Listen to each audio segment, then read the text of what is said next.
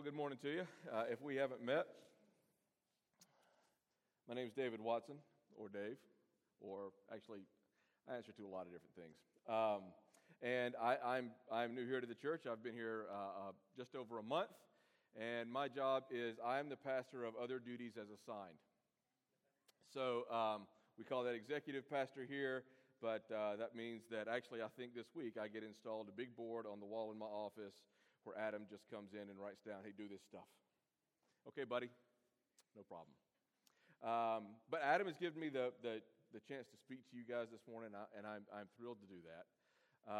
And we'll give you a little background from me coming into this and how I read this text. I think it might be helpful for you. I've been in ministry since 2000, serving churches mostly in the Atlanta area. I'm from Birmingham, so this is coming back home for me, and my wife is from Birmingham as well. So coming back home for us eventually, big transition. But I've also been over the last 7 years bivocational as a church planner and also teaching high school classes, which are very different things. And I taught courses in church history and Christian theology, Christian doctrine, world religions, kinds of stuff. And so those things were formative for me as I was teaching them and teaching juniors in high school Christian doctrine, Christian theology. It was put in me. The Lord spoke into my heart the need for us to view the world that we live in through the lens of His truth, through the lens of His Scripture, and that it was really important for us to make sure that our doctrine was sound. And so I spent a lot of time with my students walking through the Scriptures, identifying the core doctrines of the Christian faith, showing them where we find those truths in Scripture, and helping them put those into the pieces of a parameter for a biblical worldview. The history course, we covered, the one that I taught covered history from the founding of Rome, about 600 BC, through the beginning of the church, all the way up to the Protestant Reformation, which is about 2,200 years of history. And what you notice when you look at history is that there are a lot of tendencies in human nature that we watch play out over and over again in the centuries of history. My preaching professor, when I was in seminary, the first time, told me one time, we don't live in the 21st century, we live in the first century for the 21st time, because man doesn't change. We find ourselves making the same mistakes over and over and over again. Or I can recommend a book for you, and just take a quick trip through church history, and you'll see leaders of empires and countries, leaders of the church, making the same stumbles over and over again, paying the same consequences over and over again. And so, what I want to talk to us about today is that when we see those things identified in human history, what does God also show us about Him over and over again in human history? And so I'm calling this sermon the gospel that we preach, because I think what He does show us over and over again in our history is that He is faithful, much like we sung about this morning. So that was actually great. I didn't even tell Hayes I was talking about that. So that was, go Jesus. So we're going to be in the book of Ephesians today. And while you're turning there, Ephesians chapter 2, while you're turning there, let me give you a little bit of history of the city of Ephesus. Paul is writing to the church in Ephesus and some churches around the city of Ephesus. A lot of commentators believe that the city of Ephesus was kind of a little bit like the city of Atlanta, right? Like kind of like Georgia is the capital of Atlanta, right? Atlanta just sprawls all over the southeast, kind of a thing. So like, hey, I'm from Atlanta. You live an hour outside the perimeter. How are you from Atlanta, right? Well, Ephesus was the same way. Ephesus influence, Ephesus culture spread as much as they can determine up to 30 miles outside the city limits. So Paul is actually writing to regions of churches. And Ephesus was a cultural center for the worship of Artemis, and the god Artemis. And also, they had been granted property in Ephesus for the worship of Caesar, and for the goddess Roma, and for a cult centered around the Roman emperor Domitian and Diocletian. And so they're just sort of collecting all of this stuff to worship spiritually, politically, culturally. Ephesus was also a significant trade hub, and so all these cultures from all over the world would come to Ephesus to trade, and they brought in their beliefs, their cultures, and it's really this sort of just sort of this casserole of paganism. And they just built this big theater that held kind of like an open air amphitheater that holds like 20,000 people. And so this is where they would all gather to worship the god Artemis. And after they got finished worshiping the god Artemis in the amphitheater, they would walk north up this street. Like you can see a street out of this, I know, but they're going to walk north up this street, and they're going to go all the way up the street. And when they get to the top of the street, they're going to make a sharp turn to go toward the temple for Artemis for worship. So it's like this big processional parade thing, shouting the praise of Artemis all the way up to this sharp turn, and then they go toward, and right here is where the church was. So right outside the front door, as it were, of the gathering place of the Christians in Ephesus to whom Paul is writing, daily they would have this massive processional of pagan worship, processing up to their front door and then walking away from them, parading away from them. And they're just seeing all these people.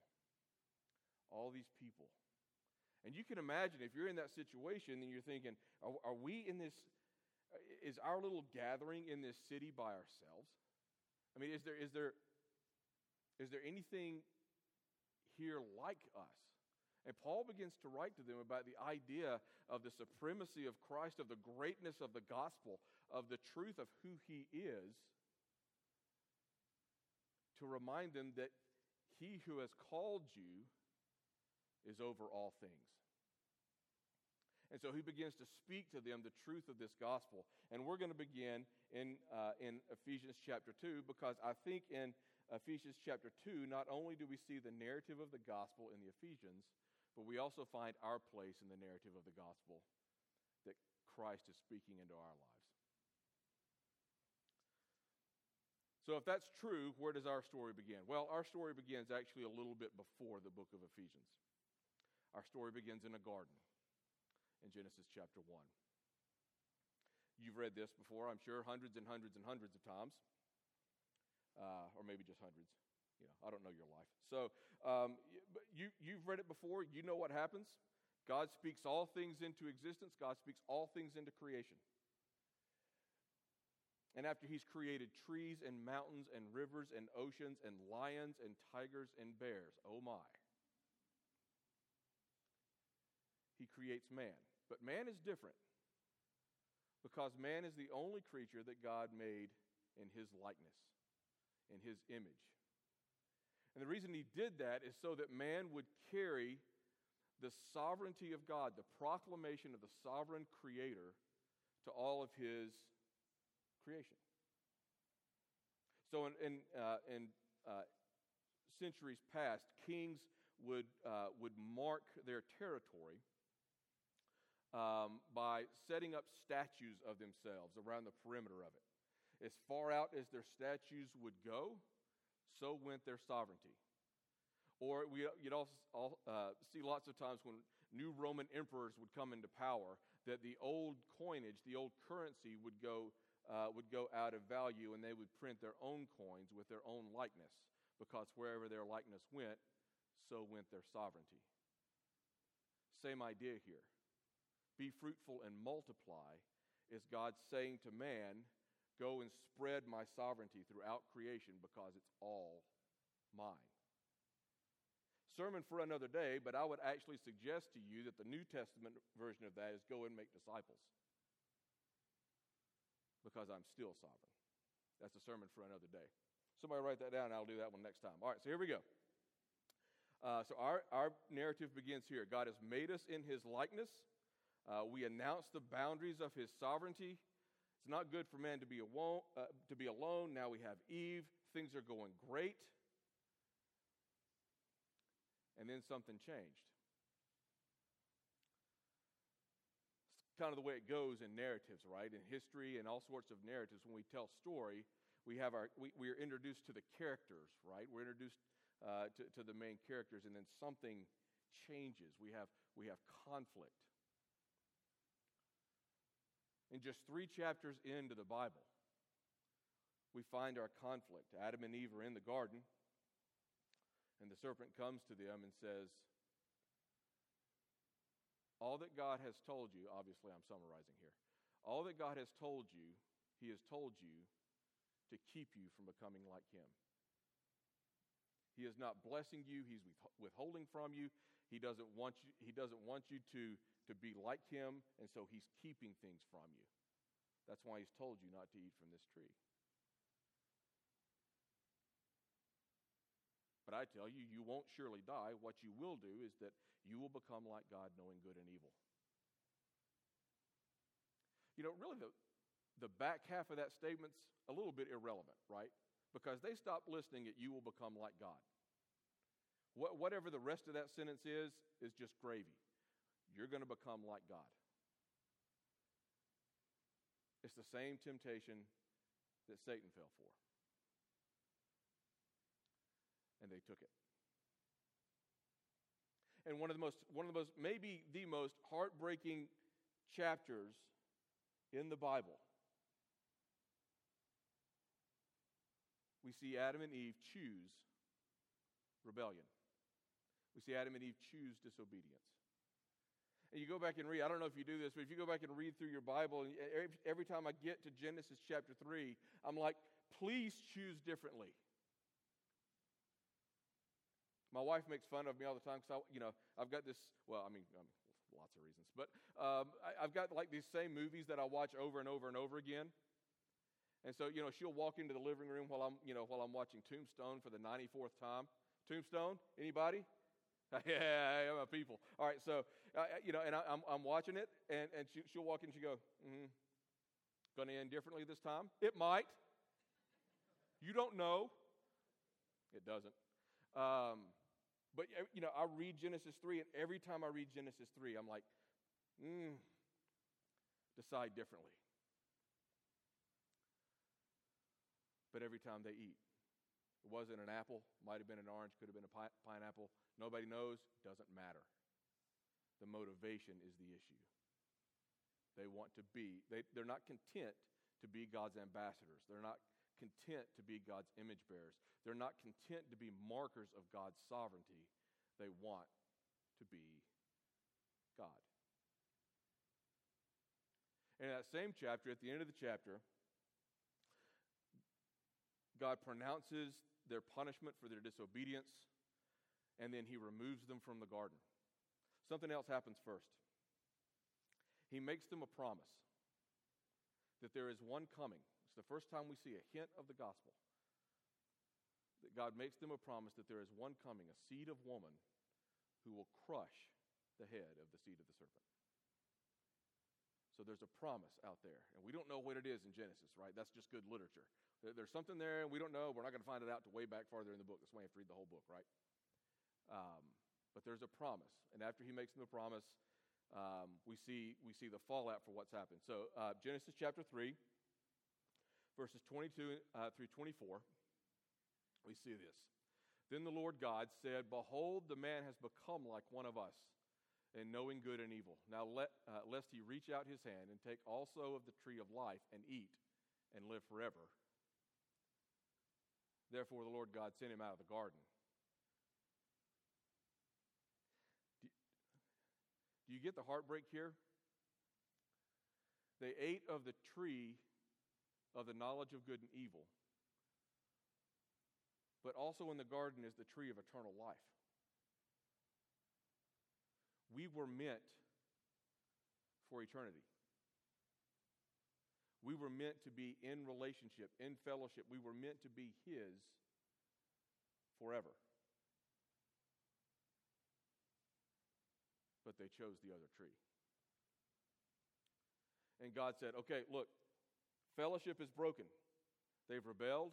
They've been disobedient. My holiness cannot tolerate their sinfulness. But there will be a day when I will draw them back to me. So they can't eat of the tree of life and live forever in disobedience. It's mercy. God doesn't kick them out of the garden for punishment. He kicks them out of the garden for mercy. So that one day, sin will die. And on that day, He will raise His people again to be what they should have been all along.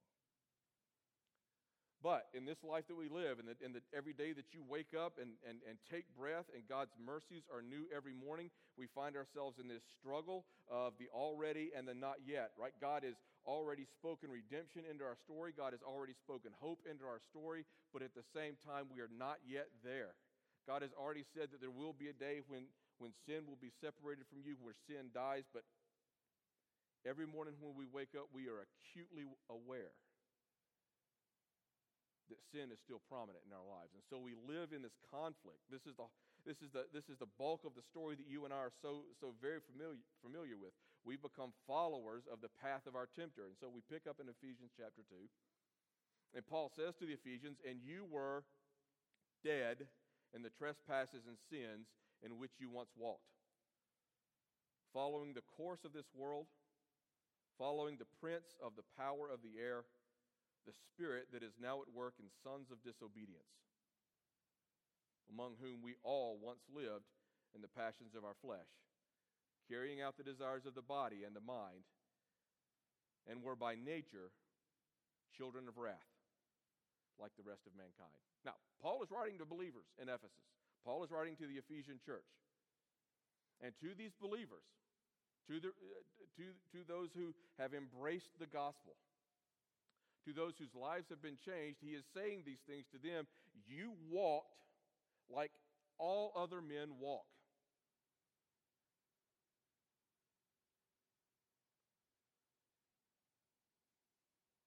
We've all got it. We all have the struggle. None of us escapes from it. It doesn't matter how good you are or how bad you are by the world's standards. The scriptures tell us that the Lord roams to the earth looking for one righteous man, and there's not one. There's not one single righteous person. For all have sinned and fallen short of the glory of God. And so he's saying this to believers to tell them their story. You were dead in the trespasses and sins in which you once walked. You weren't weakened. You weren't wounded. You weren't led slightly off course. You were dead.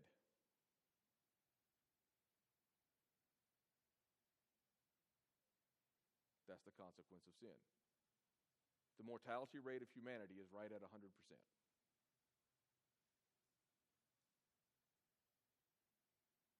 That begins in the garden with Adam and Eve. And so this is the story that we wade into. You were dead because of your sins and trespasses in which you once walked, following the pattern of this world, following the tempter, the prince of the power of the air, following the one that has led us astray and has been leading us astray since the garden. If we jumped into Romans 4 and 5, we would watch Paul trace the line of and curse of Adam's sin through the generations of man and leave us to a place of, how does this change? How can we fix this? How can we get out of this? There has to be an off-ramp. There has to be like one of those secret passageways that we can just sort of opt out of. There has to be, there has to be that thing. There's got to be that thing they're going to right into the movie, right toward the end, where the hero suddenly figures it out and overthrows the bad guy or whatever. No. We can't change it.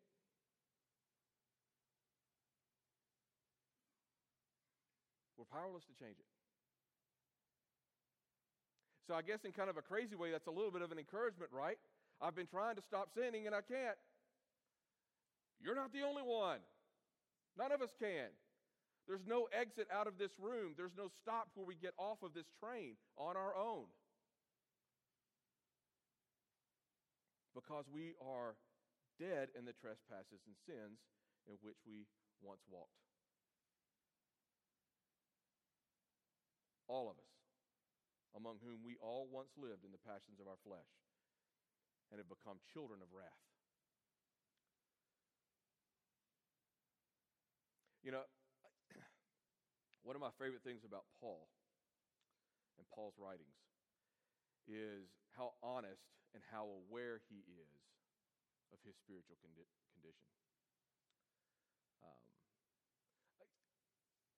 I straight out love the book of Romans. And Romans chapter 7, Paul begins to almost write a confessional about his spiritual journey. And the last little paragraph of it, I think, is really important for us to get. That the guy that wrote most of the New Testament, that was the original church planner that launched movements and helped make the church international under the power and leading of the Holy Spirit, writes this about himself in Romans chapter 7. So I find it to be a law that when I want to do right, evil lies close at hand. Congratulations, you're not alone. You are not the only person this is true for. That when my will wants to do right, my flesh is weak and wants to do wrong. For I delight in the law of God in my inner being, but I see in my members, in my flesh, another law waging war against the law of my mind, making me captive to the law of sin that dwells in my members. And then we get this point of exasperation for Paul. Wretched man that I am, who will deliver me from this body of death? Where do I get off?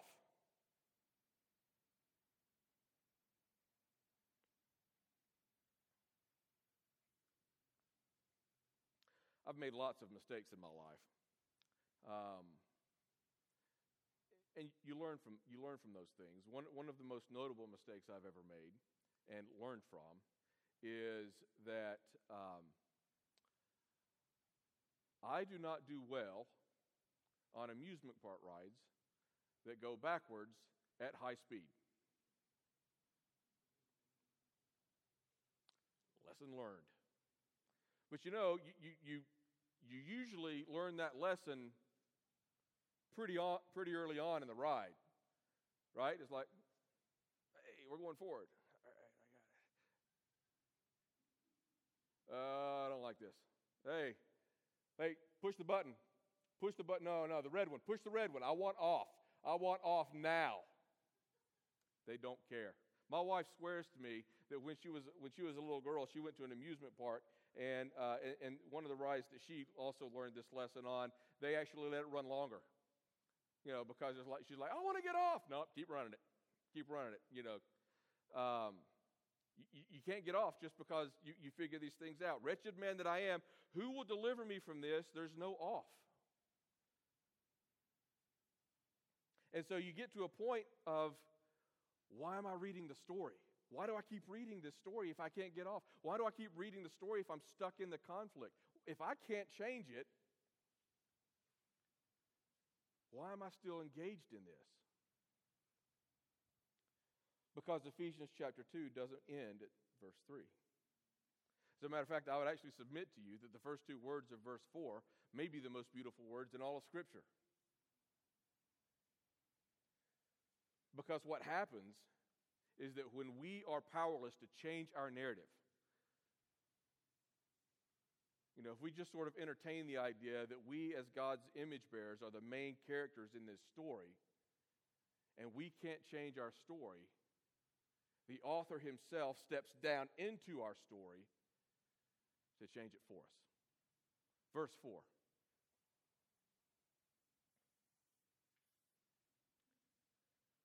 But God. Do you get that? But God. You can't do it.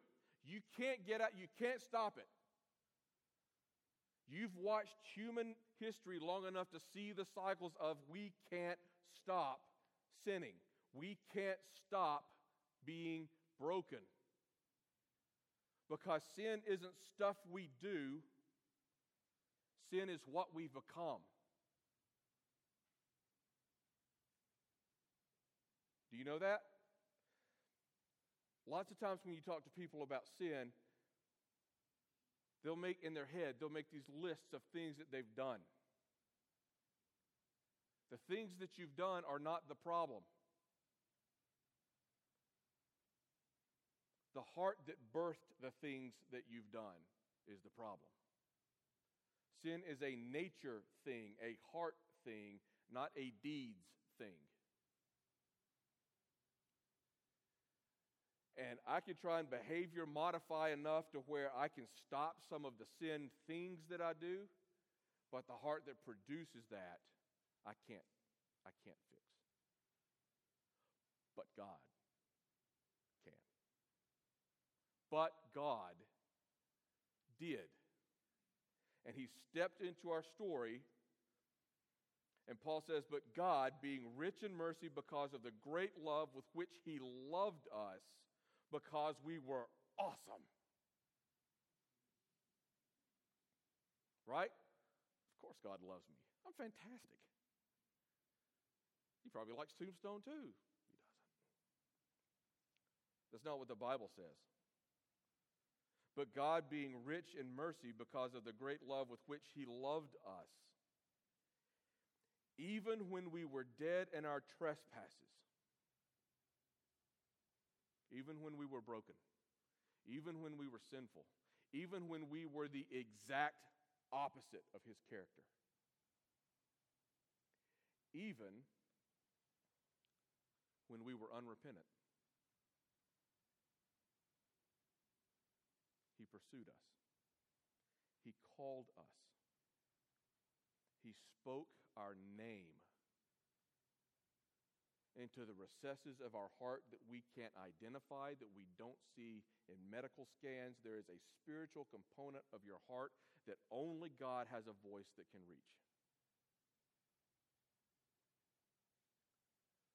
And because of who he is, and because of how he loves, not because of who we are and how we act, did he step into the story for us. But God, because of his mercy and because of his love, even when we were unlovable and content to be that way, made us alive together with Christ. Now I'm going to speed up here because I get really excited about this part. When we were dead, he made us alive. When we were sin, he made us righteous. When we were broken, he made us whole. When we were isolated, he made us his. Because only he could. And this has to this only happens. This can only happen. This is what I would just pound the desk on when I'm teaching world religions. Only Christianity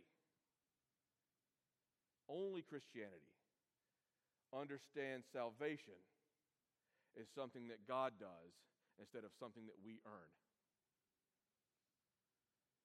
How exhausting to be in a belief system where you have to try and earn. Because we'll just say, just like Paul, even when I want to do good, I find the evil is right at my sleeve. And so Christ stepped in. So let me give you this graphic. Look, I worked hard on this. This is the pinnacle of theological rendering. Go. Bam!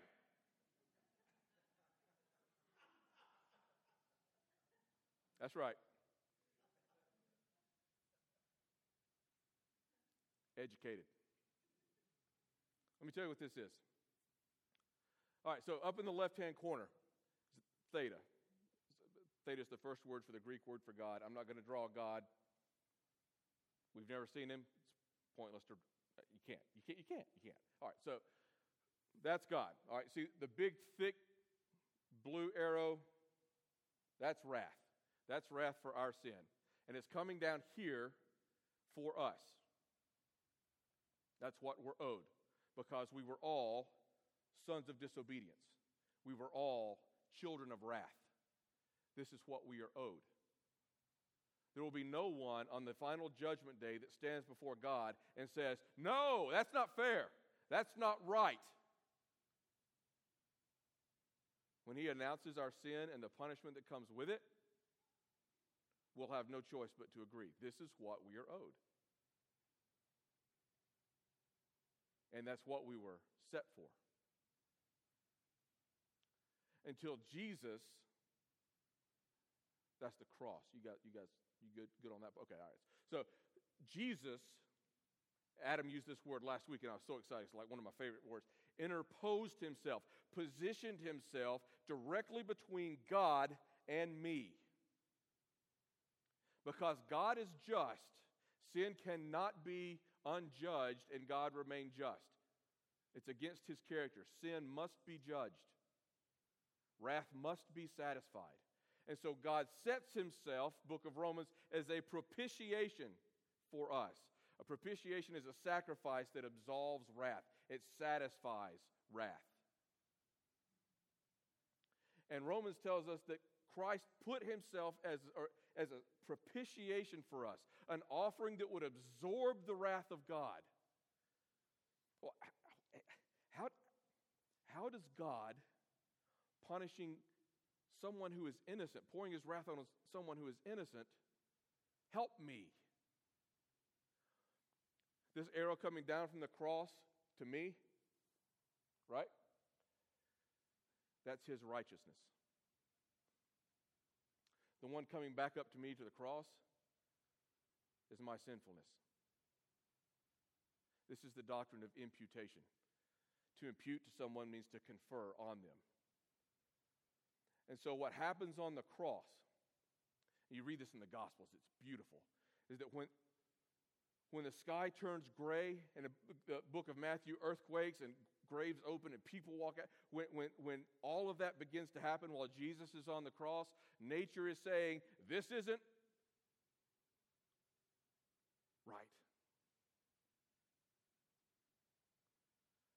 Because Paul would say in 2 Corinthians, he who knew no sin became sin, my sin, your sin, all of sin, became sin for us so that we who have no righteousness might become the righteousness of God. And when he became sin for us, the wrath of God was poured out on the sin of man. But because he had become sin, the sin of man was on the Son of God. And I am saved. And at the conclusion of that, Jesus says on the cross, it is finished. It is finished. Do you know what that means? It means Jesus didn't just die for the sin things, the deeds, right? He didn't just offer himself as a sacrifice for the deeds, the sinful deeds that you had before you got saved, and after that it's up to you. He died for sin. He died for sinfulness. He is remaking your nature. And so when we jump back into Ephesians chapter 2, I'm going to finish this up real quick. He raised us up with him, beginning in verse 6, and seated us with him in the heavenly places in Christ Jesus. So, in the coming ages, he might show the immeasurable riches of his grace and kindness toward us in Christ Jesus. For by grace you have been saved through faith. This is not your own doing. It is the gift of God, not a result of works, in case you missed that the first time, so that no one may boast. For we are his workmanship. He's got you in his hand. And he's reforming you to reflect his image the way you should have all the time. He's taking away the dross. He's taking away the malformity. He's taking away all the things that sin has done to you and to me. He's changing it. Redemption isn't just saying, hey, sin's okay, no problem, you're in. That's not redemption. Redemption is renewing. It's restoring. It's making you whole, and it's making you what you should have been the whole time. It's saying that this human narrative that we've had since the beginning, that we see cyclical over and over and over again, played out in human history, is done. You have a new story. For we are His workmanship, created not in our efforts, created not in our own doing, but created in Christ Jesus for good works, to carry the gospel. We aren't saved because we do good works. We do good works because we've been saved. And you've been renewed. And your story is different. This is the gospel that we preach. It's not an easy gospel.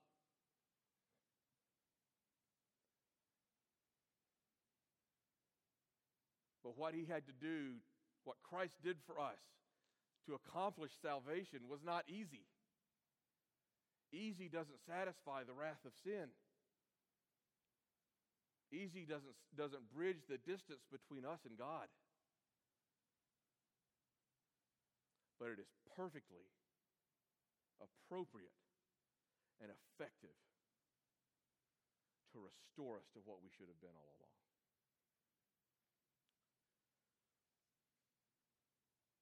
So let me ask you this.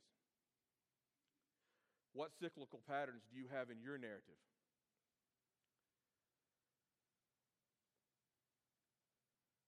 That you see play out over and over and over again?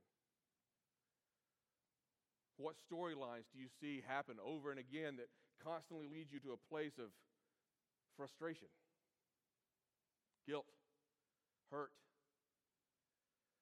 disappointment, unfulfillment?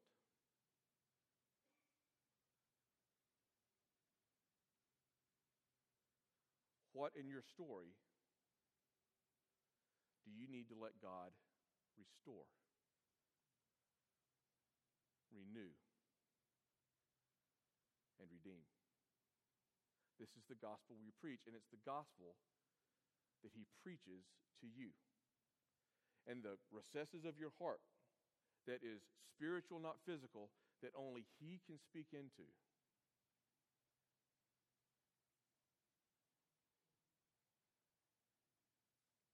So look, I'm just going to tell you, if you hear this gospel and you understand what He's done for you and what He had to do for you because we couldn't do for ourselves, and if there's something in the recesses of that heart that is uneasy, that is burdened, that is something that you want me to just stop talking so you can walk out of the room and not have to think about it anymore, that's not me doing that to you. That's Him doing it for you. Don't resist it. Lean into the grace that He's pouring into your life. Lean into the call that He has placed on you to be made new in Him as you were meant to be all along. Let's pray together as the band comes.